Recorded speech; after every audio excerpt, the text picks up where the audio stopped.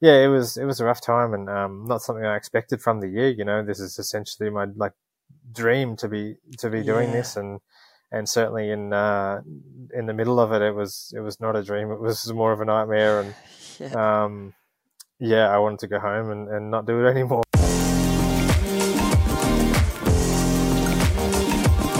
This podcast is brought to you by Trivelo Coaching, where we help triathletes and cyclists like you train smarter to race faster. I'm your host, Jordan Donnelly, and on my left is former Australian Ironman champion and head coach of Trivelo Coaching, Jared Donnelly. Trekky, welcome back to another episode. Thank you for joining us. Yeah, it's a pleasure. It's been a big season for me, obviously, so I'm keen to recap it with you guys after we chatted about it before it all kind of happened and went down. So yeah. Yeah, well, let's dive straight into it because, we spoke to you at the start of the season on this podcast, and then you guys spoke a few times throughout the season on the Alt Route podcast and gave some updates. And you had a wide range of results. You were very excited at the start of the season for what was to come. You felt like you were in good form. You changed coaches, so a lot has happened. So can you start with a bit of a overview of the season? Give us a bit of a recap. How do you judge the season, and what are your reflections right now? Yeah, I mean, it was, how do I say, up and down the season, I would, refer to it as. I mean, like you say, when we started, I was really excited, and I kind of changed coaches midway through the summer.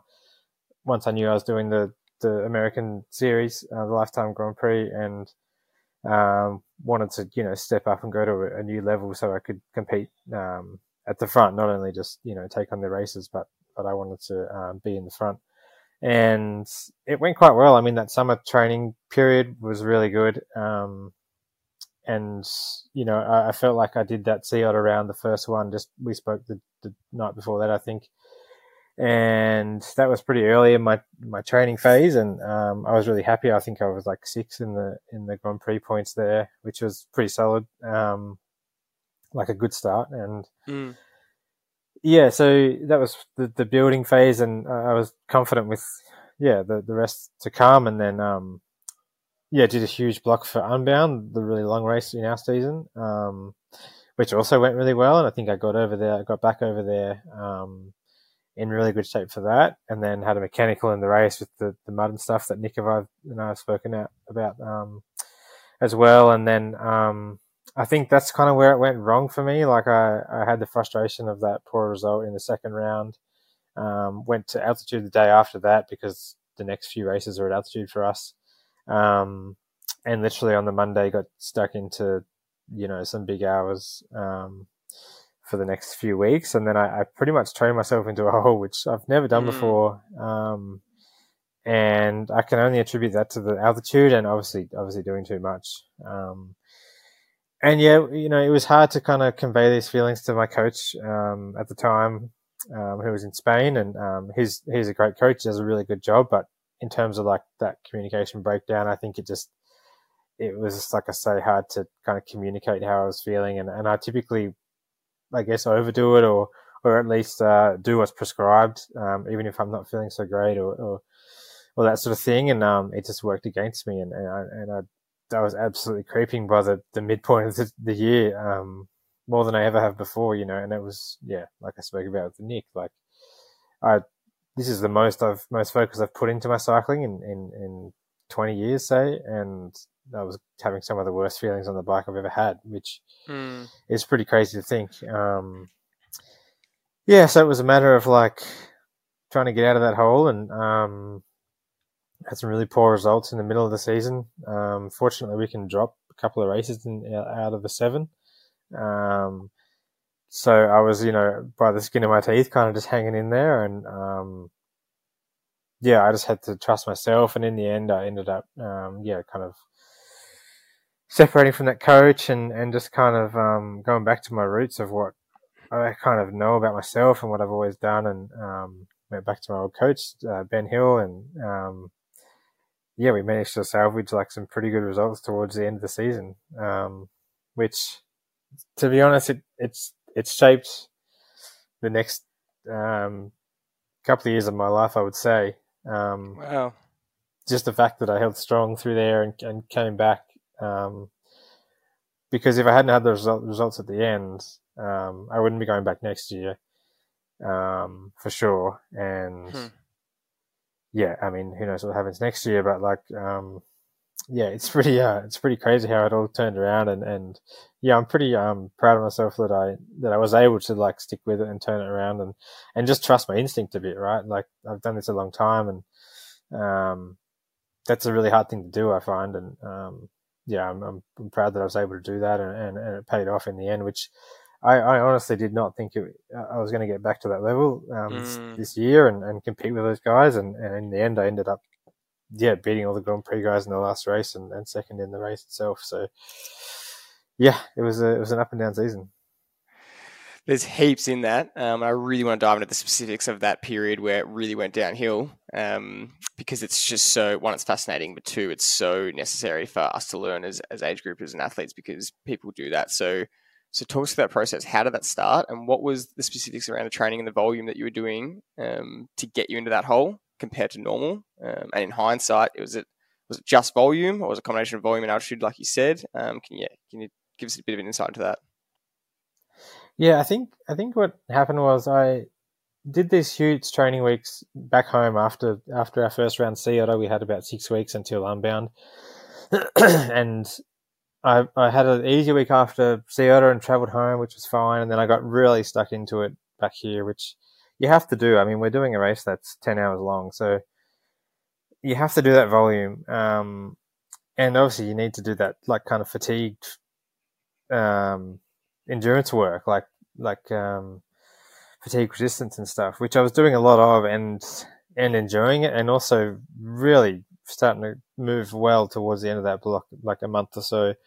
You know, I was doing like 8-9 hour rides. There was the last week I think I did three like 9 or 10 hour rides in this week, and with efforts in the end, like in the last part and stuff, which is pretty gnarly to think. And I think at that point I was just on the edge of doing too much, but I was still hanging on to it and still going well. And the last one I did, I nailed, and was even blowing myself away, the numbers I was doing in this final hour of 9 hours or whatever, which is great. And I think that's the type of training you need to do, and I'll stick with something like that next year. But what happened was that the fatigue from that is retained, right? Whether you do the race, whether you win the race, whether you get like 100 Ks in or bloody 16 Ks in like I did and have a mechanical. And I rode to like the first feed in my 11-tooth chain ring, and you know, I was just frustrated with the day and how it all planned out, and which doesn't really matter so much. Like the race is the race, but if you've done that work in the training, like 3 or 4 weeks of 25 hours plus 30-hour weeks, you just need to recover from that anyway. Like whether you do the race or not, it's sort of like that block of training. You really need to focus on recovering from that. And I think just with the frustration of the race, I was straight under my coach, and the next race we had was a high altitude like climbing race, and I was just really eager to make amends for what had happened that day in the second round at Unbound. And you know, we started doing more of these longer fatigued rides with efforts in the final part, but also with the factor of altitude, which, coming from Australia, I mean, I've raced at altitude before in Europe and stuff, but it's not the same as doing, you know, I was living at altitude and doing 7-hour training rides or 6-hour training rides with intervals and stuff. That takes a proper toll, and that's, you know, that's like races, you know, that's like a big race, and I'm doing that a couple times a week. So I think, it's something I really need to work on for next year. And I think, you know, even say if I just flew from Oz to the altitude race like Leadville or something, I think just my base fitness level without any altitude preparation or training, I would be better than what I was this year, just from that hole that I got into. So, I think that's what it came down to, like just doing that Unbound training block, which has to be done, but you also need to really consider recovering from that. It's such a sliding door moment too, Trekky, that we kind of spoke about before. As much as you're going into the Lifetime series and you think of it as a whole, Unbound was definitely your A race and one that you thought suited you so well. And I mean, if you had a result there, you're probably pretty stoked. You take the time to recover and you don't fall into that hole. And something happens out of your control, and the athlete mentality is, oh, I'll just put that one past me. I'll focus on the next race. And that may be where that communication with you, the coach and that barrier there may have affected that also, not being able to properly communicate that and being like, irrespective of the race not going the way that it planned, you still did that massive load. Let's pare it back a bit and reload again. So something that out of your control to have such an impact on your season, I think is a great lesson to everyone and all athletes to be able to step back and have that bit of perspective or communication with their coach. Yeah, I think so. I think it's paramount to, and especially in a series like we're doing, like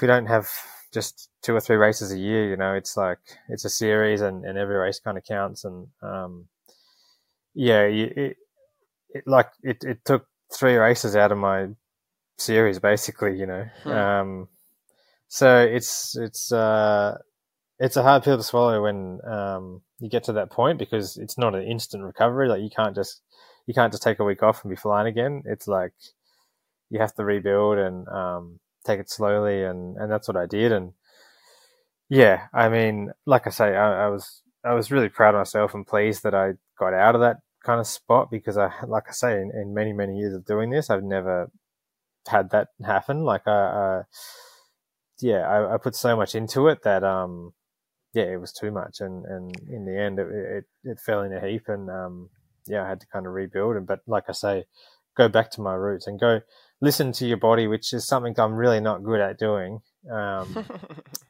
I'm way better at reading my training schedule, and I'm really not good at listening to my body, I don't think, which it seems strange to be this far down the track and still have that struggle, but I think a lot of people do. And I'm way better at just reading my program and going and giving it a crack and to the best that I can, and I think pretty successfully usually. But when you're in that spot, that's not the solution. You have to just listen to what your body's saying, and if you can't perform at 60% of what you normally would, or 50%, then that's a problem, and you need to stop it there and rewind and reassess for sure.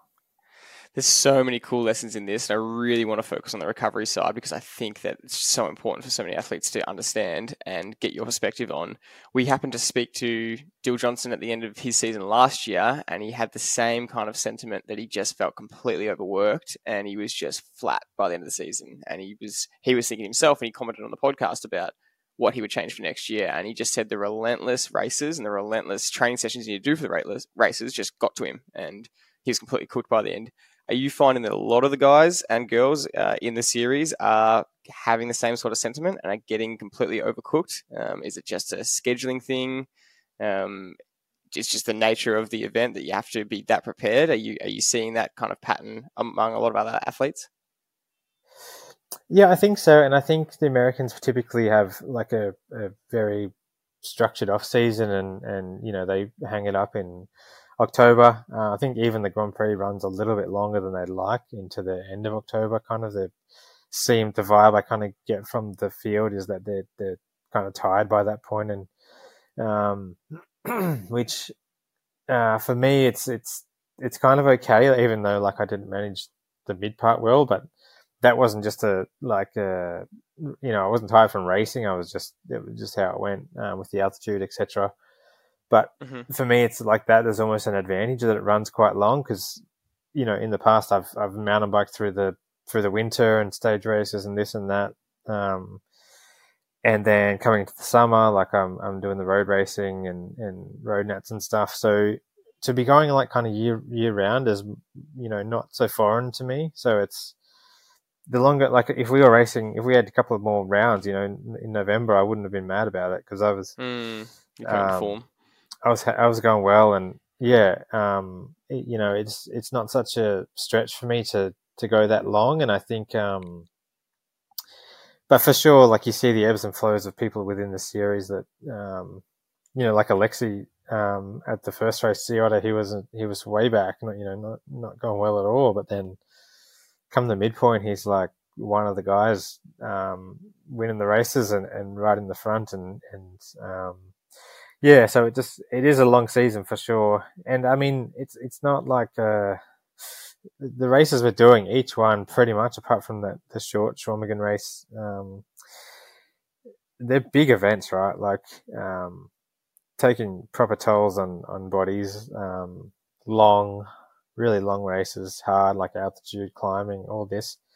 So for sure, it's not like they're small races that you're able to, bounce back from week on week. It's like, it takes a toll, and everyone's kind of chucking extra events in between the Grand Prix rounds for sure. I was, as well. But yeah, I mean, like I say, for me, it's not so foreign to be going. Well, at least to have to, manage that and over a long period of time and manage your shape, come down and up when you need to, and I guess rest. But I mean, in terms of learning, I've learned a lot this year, more than I have ever, and to kind of come out of it with all those lessons and also with some success, it's like, it's a good year for me. Keep diving into it. So in terms of learnings, I want to start with a really specific question. What would you change recovery-wise if to avoid that hole? I mean, how do you get that balance right between the workload that's required and the races, and then obviously your racing schedule changed? And what if you had to change something, what would you change to get that recovery right? Yeah, I think for me next year, I've looked at probably, I'll do the first 2 rounds with a pretty good focus. Like, I think from road nats, I can, take a small break or do the, Adelaide gravel race and then take a small break, and build really strong into April. Our first round is Sea Otter again. And then do the same thing, come home and do an unbound prep block, do that race. And then I'm looking at maybe skipping the next one, which is the Crusher race, for 2 reasons. Like we're talking about the manage that load. Also, I'm going to be traveling back and forward a bit more this year. And I just think it's just not a race for me. Like, I think, it's a bit of a, risk to keep the training going from there and hit that one as hard as I can, when I think it's probably not a race that I'm going to, hang on to in terms of points. And then get going for the last 3 or 4, is my plan and my learnings in terms of that recovery. Like, I think you can afford to drop 1 race, just through your kind of schedule management. And then obviously there's another one to drop, for a mechanical or whatnot that may happen or may come about. Trekky, I was pretty intrigued to see you announce that you're having another crack at road nats, just with the way that now your season unfolds. It's kind of almost like a world tour rider, right, with a lot of your races throughout the middle of the year. And then traditionally for them, road nationals is kind of pretty hard because they've had to have a break. They've only really just started coming back out.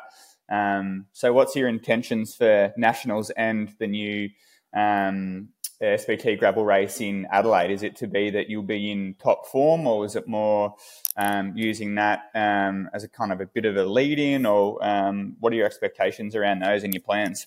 Yeah, I mean, I think being at Buninyong is, I don't know, become part of my brand, I guess, a little bit. And I really love it. And it's the last one there for, the foreseeable future. So yeah, for me, it's a bit of a no-brainer to get in shape and get down there. In terms of expectations, I think, like you say, it's a challenge now. Like, I only took, let's call it just a week and a half off after Big Sugar, our last race in the series.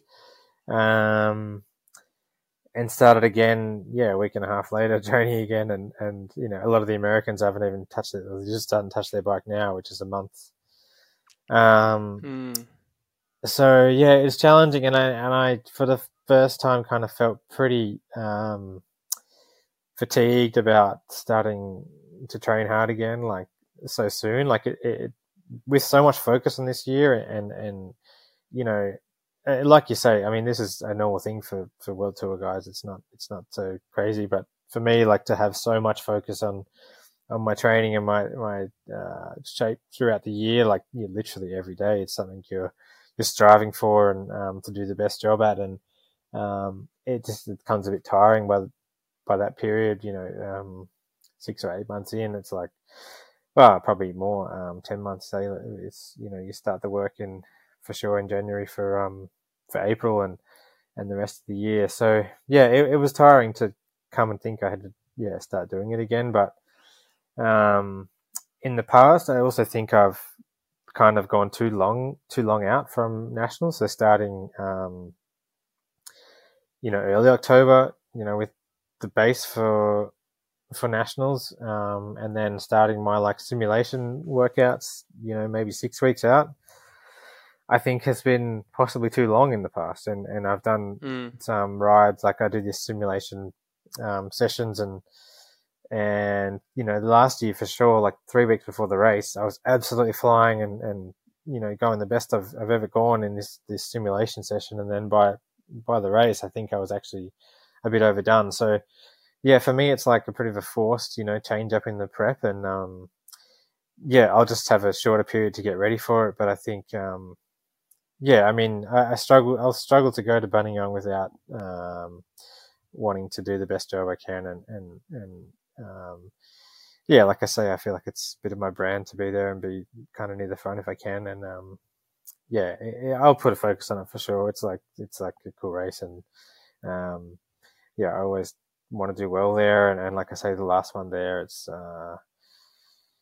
it's important, and then on to that's good because I want to be going well for the Adelaide gravel race, the new one that is come on board, and it's kind of nationals kind of forces me to get ready for that as well, and then I'll come back down a bit after that. It's a really awesome lesson here for the listeners, especially any Ironman or endurance athletes, how much emphasis you put on the simulation sessions. And I mean, doing 3, 8, 9, 10-hour rides in a week is just out of control. For a lot of Ironman athletes, building up to a 5 or 6 hour or 7 hour kind of simulation day is the max they'll ever do. So it's really encouraging to see how much you're willing to push it, albeit being a professional athlete.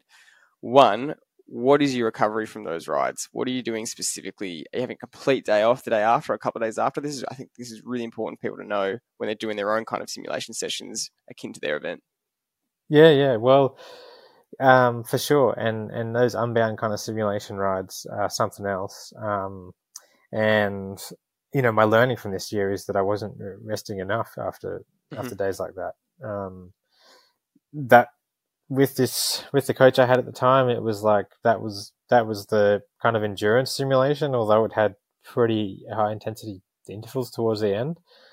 And then the next day we might have like kind of more VO2 workouts and stuff, or in the days to follow, which is just too much, like say you did like a any kind of 6 or 7, 8 hour training ride, regardless of what you did within that ride.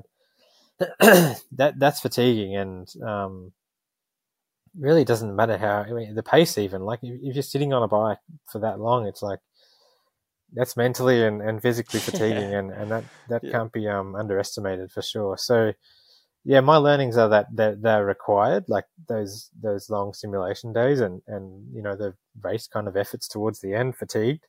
I definitely think they're required, but like you say, and that's something I think I did incorrectly, is not put enough emphasis on recovery in the days after. Like you wouldn't do an Ironman and then go and train the next day. Like this is not what you do. Or, you probably have a week off or whatever. So without going, obviously your simulations don't need to completely simulate the effort of a race, but it's important to be mindful, and it's a good learning that I've come across this year, and will carry into next year for sure. it's such a great example of a season and how to manage a season. You literally went through such an extreme range of ups and downs. And Nick, I actually want to throw this to you and say, watching Trekky and watching his results, what were you thinking watching that happen? And then how did you see the whole turnaround and the back end as a a cyclist and coach yourself? What was your perspective watching from the outside? It was really interesting. I've always kind of watched Trekky from afar, and then it's only kind of since we started doing the podcast together that we spent a bit more time together and learn a bit more about Trekky and get to know him. I guess from the outside, I've kind of always looked at Trekky that's always performing well, doesn't really ever seem to have any issues, or ups and downs, always super consistent, mentally very strong. And then doing some of the episodes with Trekky throughout the year, you could really tell even mentally that he was a bit down as well as physically. So that was really interesting to see, and almost kind of humanizes people in a way, because you put up these elite athletes on a pedestal and think that everything's always going well for them, or everything's perfect with training or whatever. But to be over in America without your family, struggling with races, training, I think it's really probably important just for the everyday athlete to see that no matter what level you are, you go through ups and downs. But I guess Trekky showed the class of athlete that he is, to be able to turn things around. And I don't think we can underestimate just how good the athletes are in America doing the gravel. Like, you've got World Tour riders over there.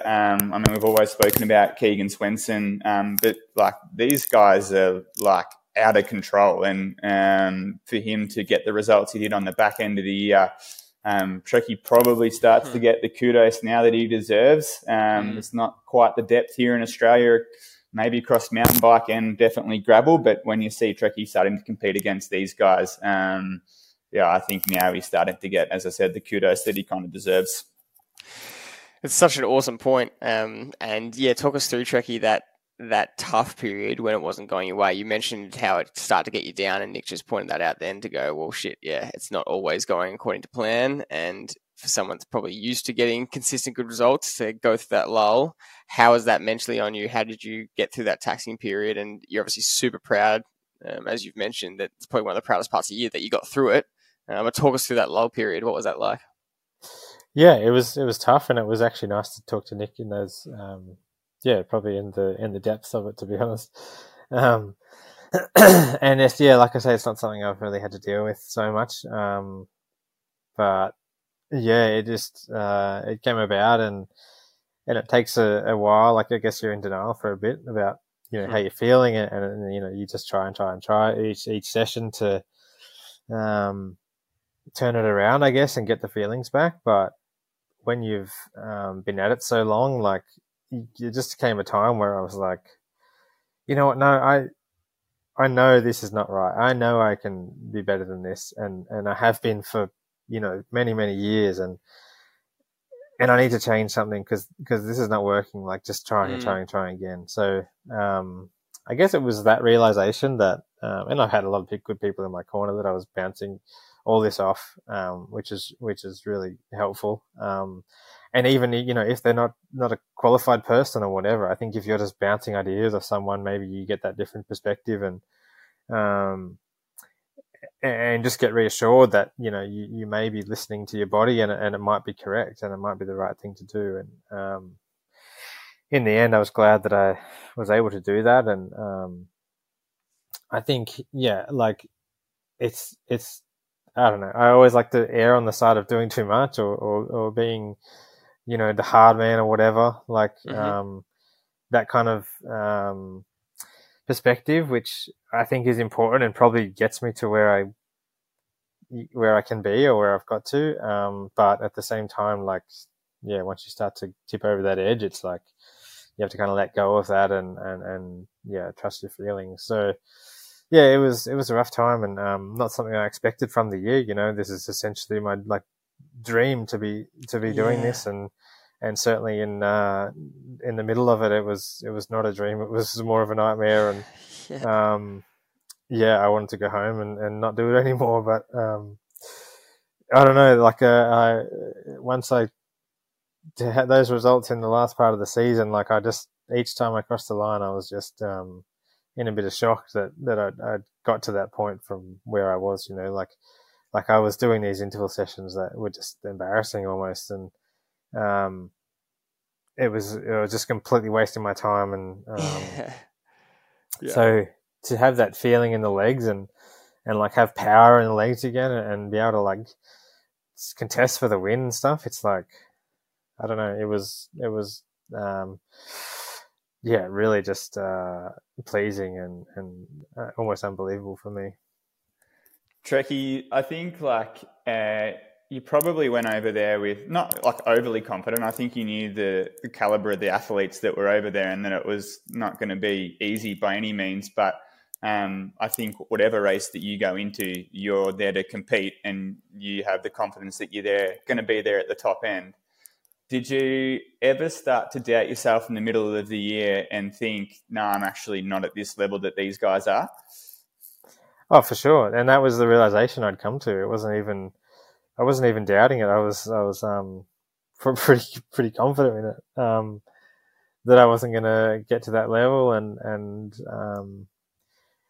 when I went over there, like you say, I didn't expect to be at the front, but I worked as hard as I could, that I could. And I gathered everything together to kind of have the best chance at compete. Like I say, I got a new coach. I wanted to go to a new level because I knew that these guys like Keegan, etc., they're at another level, and I did, I guess, all I could within my power to try and get there before I went. And yeah, I mean, like I say, in the mid part of the first race was encouraging and like, this is good. But by the mid part of the season, it wasn't a matter of doubting it. I'd almost accepted it, that I wasn't going to be able to race with them. And it was a tough sort of realization, but I don't know. It wasn't that I was thinking at that point, maybe I can get back to them. It was a matter of just thinking, I just need to get feeling myself again, basically, and get feeling of power in my legs. And that was what I kind of strived for after that kind of down period. And it wasn't a matter of, I can get back and I can win races. It was a matter of like, all right, I'm still doing this. I can't go home. Like, it's not, feasible to go home and just pull out now. It's like I've had people hit on this ride, on this journey, supporting me. I just need to kind of, if all I get by the end of the year is some good feelings and maybe some top tens or whatever, then that would be enough. And I could say that I, dug myself out of that hole and gave it a crack till the end of the series and the end of the trip that I had planned. So, but that faith kind of, got me to the podium and, close to the top step. So, I guess that was a big lesson of mine as well, like mentally and it's a new learning for me to come from that level of low. Like, I've had lows in the past, but for sure with health, etc. But, not so much with like overtraining and that sort of thing and a big form slump. So it was a really nice thing to learn about myself. And, it was nice to kind of dive. I mean, while at the time it wasn't so nice, but to come from there and back to success is like, that has a really positive effect going forward on life and racing itself. Shows how deep you were, that you were literally weighing up the options of how you could get home and whether, that was feasible. And you were obviously mentally going through the logistics of, can I actually just throw the towel in here? What was the turning point? Absolutely. When did it turn for you, and what were the factors that turned it, do you think? Yeah, it's funny you say that. I did another podcast with Payson about on his one about, and he asked the same question, I think. And so in the midpoint of our series is Leadville, the big 100-mile mountain bike race in Leadville, Colorado, at 3,000 meters plus elevation. And on the way, like I think I took 2 weeks off in the middle of the season, which was due to this like overtraining this situation that had arisen. And I just had to kind of panic and take 2 weeks off completely. And that was a couple of weeks before Leadville, I think, which is not ideal. And I pretty much thought, look, I'm going to have to kind of throw this race as well. But I'll go and I'll do it. It's only like an hour and a half from where I was living. And at least I'll be fresher than what I have been at the other altitude races. So, yeah, and even on the way out, like, I mean, sometimes the weeks before that, I actually felt okay and like better than I had done, just given that rest. And then, so I had this like tiny, minuscule bit of confidence that I would be able to actually get through the race and feel some good feelings. But I mean, even on the way, it's an out and back course, right? So you just, you leave town and then you basically ride, over a couple of pretty decent climbs and then out to, the Columbine, which is like, huge peak. Maybe it takes like an hour to get up ish. And you just flip it at the top and then send it back down and you go all the way, same way back. So the way out, I actually got dropped from the front on the first main climb, which I think is maybe 20, 30K into the race. I got dropped, from the front group and just, which is a bit of a disaster at that point, because after this climb, it's like flat roads to the bottom of the Columbine. And if you're in the front group, you're like, get towed along and it's sweet. But I just couldn't hang with them. The breathing and everything was just, an issue. And it's like, I just knew that if I was going to work so hard to stay with them there, like it's a 6-hour race. I need what I can in the back half, and I talked to a lot of people about it actually. It's a famous race, and people know how kind of the toll of the back end of it is. So I just had to let them go there and ride my own kind of race out to Columbine, and then actually with Dylan Johnstone, we kind of hit the bottom of it together with maybe the marathon world champ at the time, which was kind of cool. And I knew that Dylan would be doing like a steady pace up the climb. He talks about his watts all the time, and I knew he would have like a set wattage, which he knew he could sustain comfortably. And I was like, I'm just going to keep him, 10 meters in front of him up the climb. And that's what I did. We rode up the climb kind of together pretty much, and it was just like this pace that I just seemed to be able to really comfortably like ride at.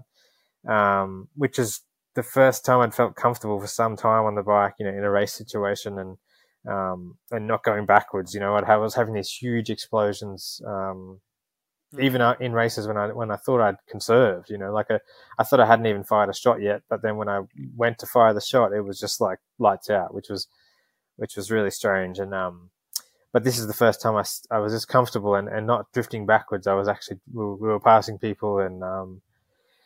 By the top, I actually was feeling really good, which is so strange. And this is actually the very midpoint in our season, halfway halfway through Leadville, and halfway through the series, and we flip it at the top. And then he was actually on a drop bar, like mountain bike, which is pretty gnarly. And I was like, I'm not going to let him out. Like, well, we descended together basically, and then just jumped on his wheel, and he was motoring home, and we were just passing people. And this was like in my head, this was already a win for me, like to be moving forward at this point in the race. And it was really cool. And I think I passed, I don't know, we passed maybe 10 people from there to the finish, and just finishing strong as like, that was just, the result wasn't that great. I think I was 15th or 14th or something, but for me, that was the turning point. And like I say, it wasn't about the results so much as just like I say, when you are this deep into a career, or what's a good feeling in yourself. And I hadn't had that for a while. And then in Leadville, I was having this feeling towards the end of the race, which was really nice. And that was kind of where it turned around. And then after that, it was a matter of like, okay, I know where I'm at, like fitness wise now. I've got a decent read on that, and then you can comfortably like take the rest when you need to take the rest, because you're not stressed about not doing enough. Like I had a really good read on my fitness there, and then from then it was I'd gone back to my old coach Ben Hill, and he, our discussion was, look, you're not going to get any better from here in terms of like load or training. All you need to do is like peak for the races. So. Yeah. The biggest like stress here is being rested, and we want your form to be like premium on each of the races, and your shape is actually not bad. Like my fitness was good, and it was just a matter of like hitting the races with targets fresh and like ready to race, and feeling good, and it really paid off. And I guess the main lesson is like, I do a lot of work in the summer, Yep. and don't discount that work that you've done. Like, it's going to pay dividends towards the end of your season, or your target race or whatever. You don't have to keep loading on top of that. Yeah, it's a great lesson, because I think the mentality is a lot of the time is all of a sudden I'm not fit anymore. Yes, It's like the fitness never left you, right? A lot of it is the mental space behind it, and as being overtrained and probably just needing to get rid of some of that load. But that is the mentality so often is I'm not fit anymore. Yeah, that's the thing. I mean, I was scratching my head going, how am I not fit? I've done 27 hours this week at altitude. I've done 25 hours, with interval, etc., etc. I've done the work. How am I not in shape? That was my biggest sort of question at that time. And the natural response is like more, do more. Like, you obviously haven't done enough. But as I got to that realization within myself that I was cooked, and then you can start to like reassess and take a step back and look at what you're doing, and really like answer that question, I guess. How am I not fit? Well, you are. You just cooked, and yeah. It's the way your season unfolded is such an incredible metaphor, and so similar and parallel to how a general gravel race or endurance race goes down. And Nick, you spoke about this when we were doing a coaching video before the Dirty Warnie, how in the race you just go through so many trials and tribulations. You go up and down so much, and you really spoke about just expecting that the absolute worst can go wrong. And then riding through it, and then just knowing you're going to have lull periods. It might be a half-hour period. It might be in Trekky. It was half your season. It was a lull period, akin to a race where you just have to get through that. And Nick, I love how you speak about that. And in a 6, 7, 8 hour, 9 hour race, you've just got to get through those periods, and you can come through the back half and shine through again. Yeah, I mean, I have said that a lot of times, and that is the reality of most races. But I think the difficult thing is actually when you're in those moments. I mean, I can sit here on a podcast and say you just need to work through it, but the reality is when you're in that moment, it's bloody tough as well. And, as Trekky found out throughout the season, and even doing the Dirty Warning recently, like when you actually get into that moment, you can tell yourself it's a rough time. You just have to work through it, but it's a pretty dark patch, so it's not easy. Yeah, I guess turning it, Trekky, back half, you had some unbelievable results. Correct me exactly, you got on the podium twice. Talk us through that feeling and those moments. Yeah, it was good. So the second last race was in Trinidad, Colorado. The rad gravel, and it was like 170, 180 k's, I think. At some altitude too. Like I think we topped out at like 2,700 meters or something. So not nothing, but I mean, not the heights of something like Leadville. And yeah, I was just on one of those days, like, and my confidence was building, but I still had this huge cloud of doubt over my body and its ability to be involved in a race, even, without conking out and exploding.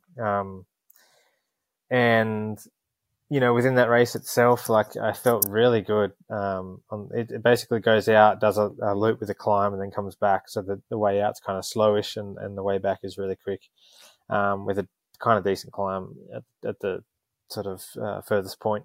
But the fast guys kind of were going maybe halfway up this climb, and I knew this is kind of the crux of the race, but I was really having a hard time trusting my body and knowing that I could actually be involved in it. So I kind of just went at this point across to maybe a group of 5 or 6 that had gone, and I left some kind of big names that were surrounded by me, and I was kind of looking around like no one's coming. and I've just like closed this gap basically with ease, and at that point that was like a turning point for me. Like in that race itself is like, actually, you know what, I think I'm on a good one, and if I'm able to just bridge a gap to these guys who are obviously exceptional riders and climbers, just by myself, and comfortably get there, and then get straight into the work, and push on up the climb. And I think over the top we had only three of us, with Stettner and the other guy I forget, but and Alexei. So there's three of us at the top of this main climb, and at that point I'm like, we dropped a few others, and they came back, but it was just a matter of like trusting myself and trusting my body that I was on a good day, and these kind of poor feelings and moments had left me, and I was able to compete. But still, even in the final, like I probably should have waited for the sprint in that race. There was like some big hills coming back into town, like some big kind of punchy climbs. There was three of them, and yeah, I don't know. I'm not bad in a sprint after that kind of race, and for whatever reason, just lacking confidence, I like attacked on the second last climb where I barely shook them, and that was my bullet, and that was the one bullet I had. And yeah, it's like looking back at it, that was just a really poor decision, and it came from the roots of just not being confident, and not trusting myself that I could compete. But at the same time, like third for me in that race, from where I'd come from, was it blew my mind, and I didn't expect that, and and that was just a confidence thing from there. Like going into the final race, Big Sugar in Bentonville, I knew that race would suit me, and no altitude, punchy climbs all day. However, quite chunky gravel, so there's it's got a real reputation for flat tires and mechanical issues, which I don't know. I didn't seem to be that worried about like when I pre-rode it, but the thing was, in the race, the speed was so much higher, and in the group of 30 or 40 or 50 riders at speeds that you would ride a road race at with rocks this big, it's a different story. So I guess a little bit of my prep was maybe underdone there, and I punched twice, which wasn't ideal. But at the same thing, like I got this punch up maybe 20 miles into the race. The group was still 50 or so moving real quick. People are trying to get away. The race is on. And for a sec, like it went straight to the rim, and for a second I'm like, that's it, and this is my chance to move up in the overall. I'm thinking for a split second I was like, that's my kind of title fight over, or series fight over. But straight away I seemed to be able to just fix it and get back into it, and really work back towards the front. And I think I was 3 minutes back at one point, and then got back to the front, and I was sort of like, oh, I'm back, and now we can race again. And then it got down to like 5 of us, or 6 maybe, and the best guys in the race, Keegan was there, and the plugs that I'd plugged in my tire had actually come out, and but this is the kind of day I was on. At that point I didn't even care. I just sort of was like, oh, I'll just plug it again, pump it up, and get back. Like it wasn't like which I don't get into that mindset very often. It's only, well, for me at least, certain days or times where you're that confident or that positive, I guess, to be able to have stuff like that set you back. And then I don't know, your body is just like on one of those days where it just won't be beaten, right? It's just like, not even mentally can you beat me, like in terms of I never felt like I was down and out, which I mean, thousands of times this happens in training and other races where something happens and you just throw the towel in. But like you can't expect to have that mentality. Well, I can't expect to have the mentality every race or every training ride that when stuff goes wrong or whatever, that you just bounce back and you have one of the best rides of your life. That's not something I can do every day, but it's fortunate that it happened on that day, and I was able to kind of get that out of myself. And what was your feeling after that euphoria? How was it? Relief? Yeah, it was a strange feeling when I crossed the finish line there. I mean, we had like a 5 or 6 way sprint, and yeah, I kind of hit out kind of early, and I was just waiting for someone to come past me, and no one was coming. You know, Keegan was in the sprint, Alexi, and no one's coming, and I'm just thinking like, holy shit, you know, like, and even in the video, like I was like kind of in shock of what was happening that I even sat down in the sprint, and then Toby, the guy who actually wasn't in the Grand Prix, he's like just kept going and won the race. But it was just a really strange feeling to be like, yeah, hit the front and leave those guys behind. And I was just in this weird place, and second there and first in the Grand Prix I just like fell in a heap over my bike at the end because I just did not expect, you know, to get to that level from where I was, and I but you know, that was the day I was on such a great day. And even after the second flat, as I'm coming back across this gap, I'm thinking like in my head, I'm like, you know what, I'm just going to go fucking straight past them, and that's going to be my move, and I'm going to go, you know, solo from here.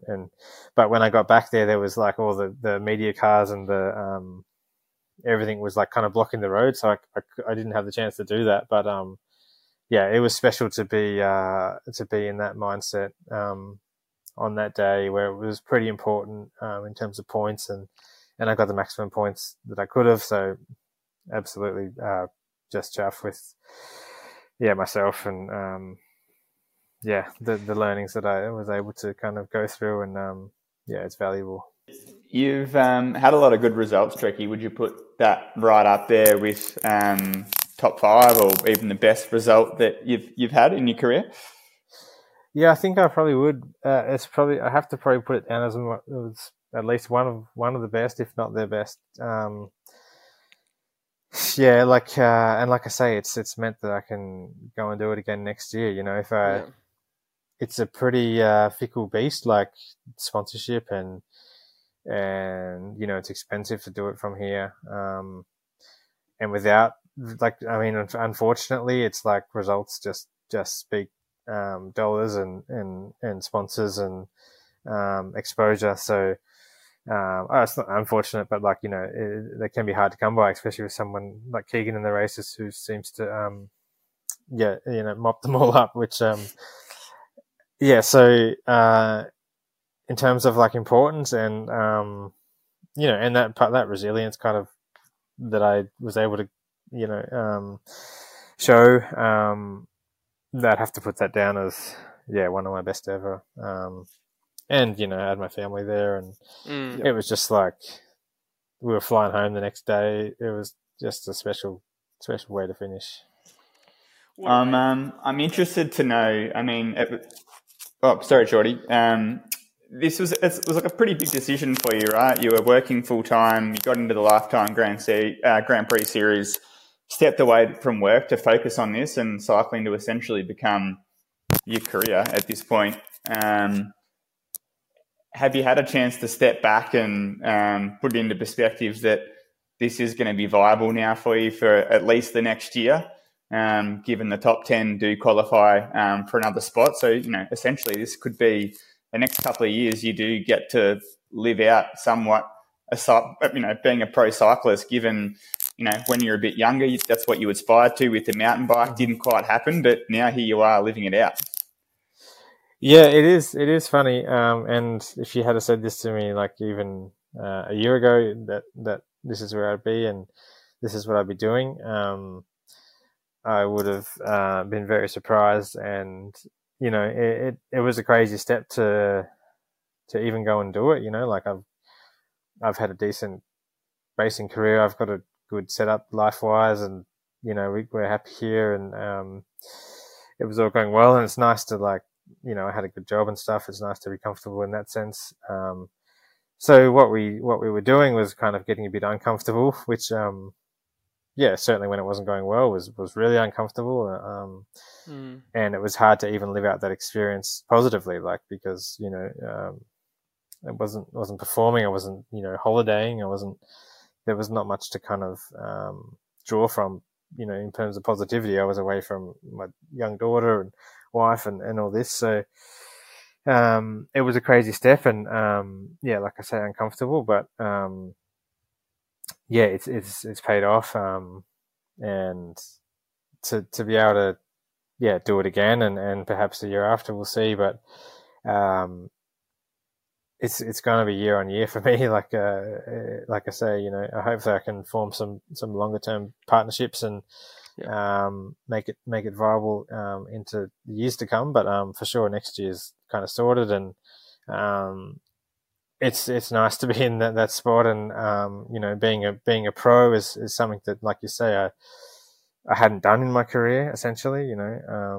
Done a lot of things, but I'd never put that kind of emphasis on my racing as a full-time thing. And yeah, it's a funny place to find myself at 32 years old tomorrow. Oh, is it your birthday tomorrow? That's awesome. Happy birthday. What a way to finish the season with that result. And then you end up 7th overall in the series. Where do you rate that result? Because halfway through the season, meant something different to how it felt at the end of the season. Where do you rate 7th place overall? And congratulations on that, by the way. Yeah, thanks. Yeah, I mean, it was sort of like, I think I looked at my my progression from the kind of midpoint was like, I think I was like 26 or something, 15th, 3rd, and then 1st in the. Like, that was my progression in terms of series points in the last 4 races, which is pretty crazy.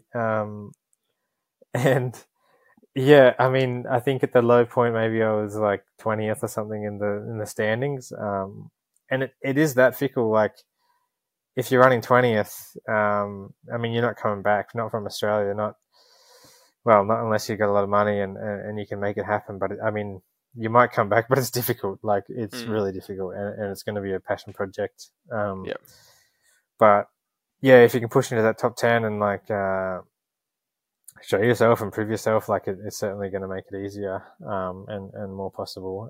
For me, I wasn't set on doing it again and kind of making it as such. That was my goal, like, to see if I could grab one of these opportunities, and I knew there's opportunity over there, and that was where I went, and that was what I set out to do. But I wasn't, it wasn't the be all and end all. Like, I can happily just, and it's like I say, way more comfortable just to live here and do the races you enjoy and have a stable job and all this. But yeah, hopefully, it's worthwhile, and it's inspiring to my daughter that you can do something crazy, and maybe it pays off, and don't just like settle in and get comfy. It was a crazy thing to do, and a crazy thing to chance to take,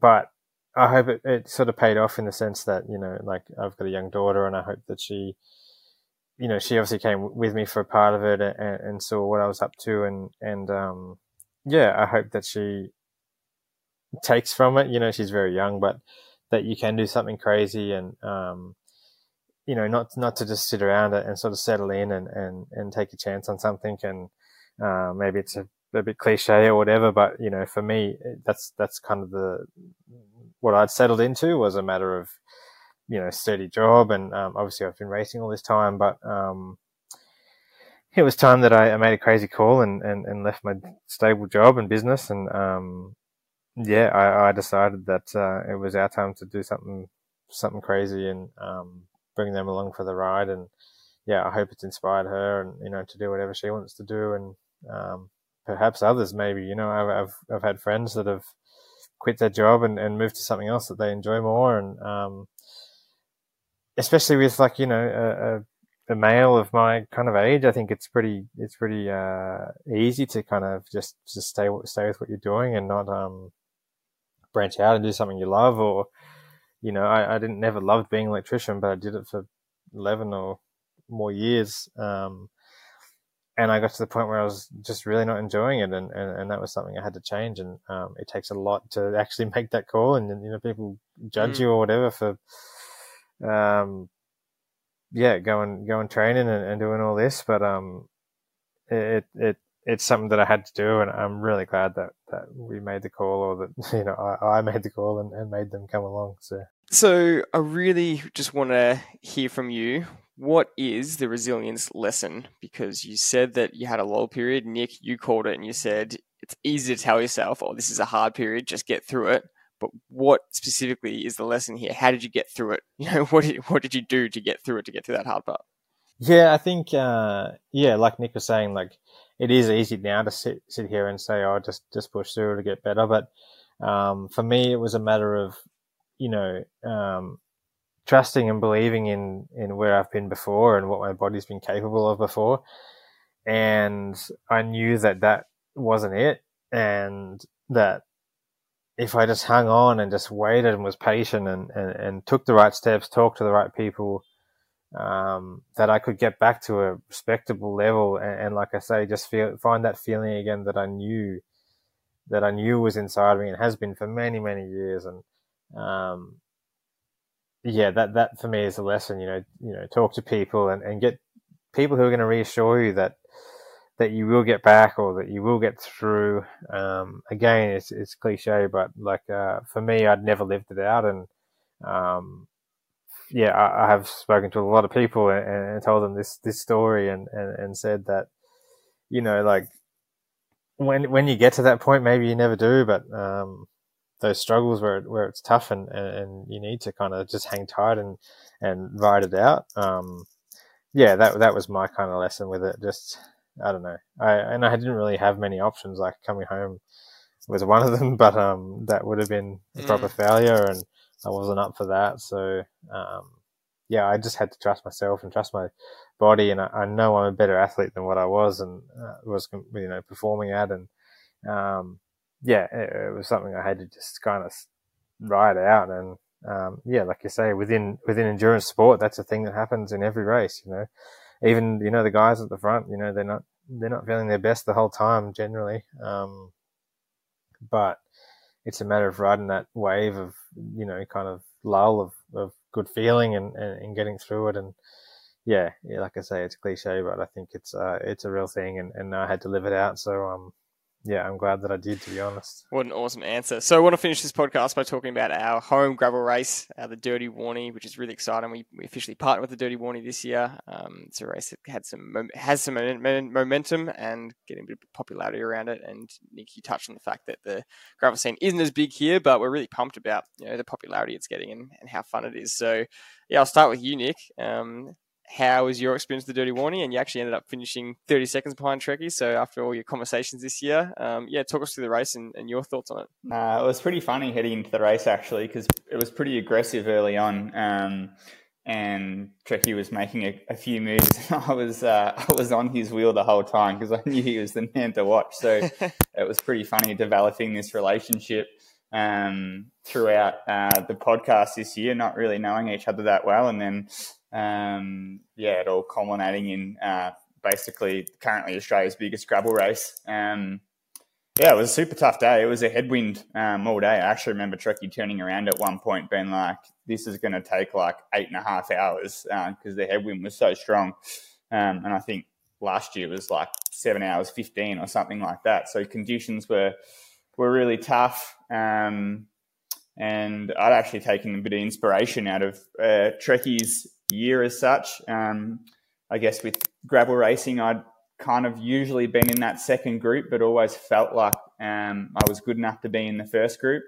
And on the KOM, things split up a lot, and I think there might have been 7, 8 of us. Trekky was there, and Mark O'Brien, Brennan Davids, and the real top gravel racers here in Australia. And I made the split and was in that group. So it was almost like my little mini moment of what Trekky had this year, that culmination of feeling like that you're where you should be. It was a great race for me in terms of my confidence and I'll definitely take that moving forward. Unfortunately, I lost contact on the descent. It was pretty sketchy. It had been graded during the week, so it was super loose, big rocks, and a couple of riders ahead of me just took the wrong line, and subsequently meant a few behind us kind of got caught out. That's the nature of gravel racing. So I kind of faced my own tough period, thinking that I was in the front group. That was the race, and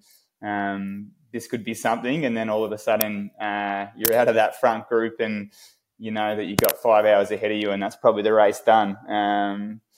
But yeah, we're through some tough moments throughout that race, but then still salvaged a really good result with a top 10. And I'm a year older than Trekky. Probably won't quit my job just yet, but it's a great confidence booster for me. I guess even with nationals coming up, that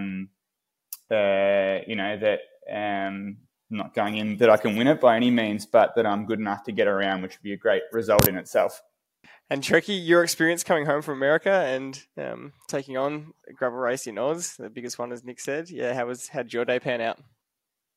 I mean, it was a struggle to get down there, to be honest.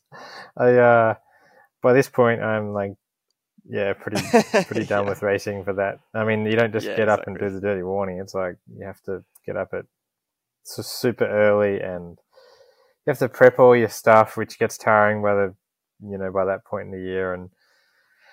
But at the same token, I wanted to I just had the couple of weeks off, and but I still wanted to, and I thought I would actually be better than I was on the day, to be honest. Like, my feeling was not good at all.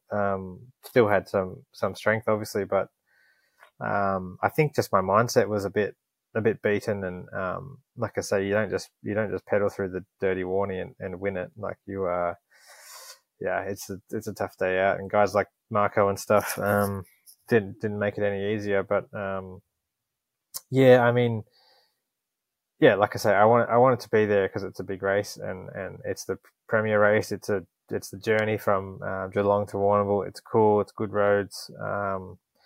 And I put my best foot forward that I could and that I had on the day, to kind of try and repeat last year. But I think I was just in a bit of a different mind space in terms of competing for the win, and my feeling wasn't as good on the day, and we actually got dropped on the, I guess you'd call it like the second kind of main climb with maybe 100-ish Ks to go, and from there it was just a bit of a death march to the finish. But it was kind of nice to just kind of, I mean, we rode pretty hard until the last little bit, but then I think in the finish part, it's kind of like through the fields and stuff, or the parks or whatever, and we were just like chatting, me and Ollie, about the day or whatever, and we didn't realise that these guys were like storming in behind us. So we had not seen them for some time, and then we crossed the line, and they were literally on our tail. But it was cool to see such close racing. I mean, obviously the winner was way out ahead. That was really impressive. I mean, it's just a cool race, and it's the biggest race we have, and I had to be there and give it my best crack. But it's challenging, that's for sure. I mean, that course in itself is right up there with as hard as it gets in terms of length and the climbing and stuff. You don't typically have that level of climbing. Even just after you do the main climb up into forest, it just rolls on and on and on from there. It's not a matter of getting to forest and downhill to Warrnambool at all. As Nick will tell you, it rolls on, and that's a brutal course. It's harder than a lot of the big races in the US, for sure. Yeah, I agree. I hadn't really done a big race like that probably since Unbound 2 years ago, and I had kind of forgotten the toll that it takes on you. Like, I was absolutely smashed by the end of it, and for a good couple of days after. I'm glad I don't have to do 8 of those races throughout the year and do the lifetime. It's bloody tough. So kudos to anyone that tackles it and just completed the day, because it is right up there with one of the most brutal things I think you can do in Oz. the fact that both of you have said that, and Trekky, you're saying coming back from what you did in America and saying how tough the course was, just shows how tough a race it is. So we're going to wrap up there. It's been a monster episode. Trekky, thank you so much for giving us your insights. The story you've had this year is really inspiring, and the lessons you've shared is just awesome for any endurance athlete. And we can't wait to see how you go next year. Obviously, a lot of learnings. We can't wait to see you give it another crack, especially getting a preview this year into your season and watching it unfold, and now getting a review. We can't wait to see how you go next year. It's really exciting. So thanks for jumping on, mate. Yeah, thanks, and thanks to the Tri-Valley team, and bringing people onto my kind of your audience into mine has been nice, and hopefully people can tackle their own endurance sport goals with some little tiny bit of extra inspiration. That's awesome. I can't wait to see you both racing each other again at Nationals in probably, I think it's 5 or 6 weeks' time to the day almost. I think it's 6 weeks to the day. Can't wait to see you lining up together. So, Nick, thanks for jumping on as well, mate. Appreciate it. And that's it for this episode. See you in the next one.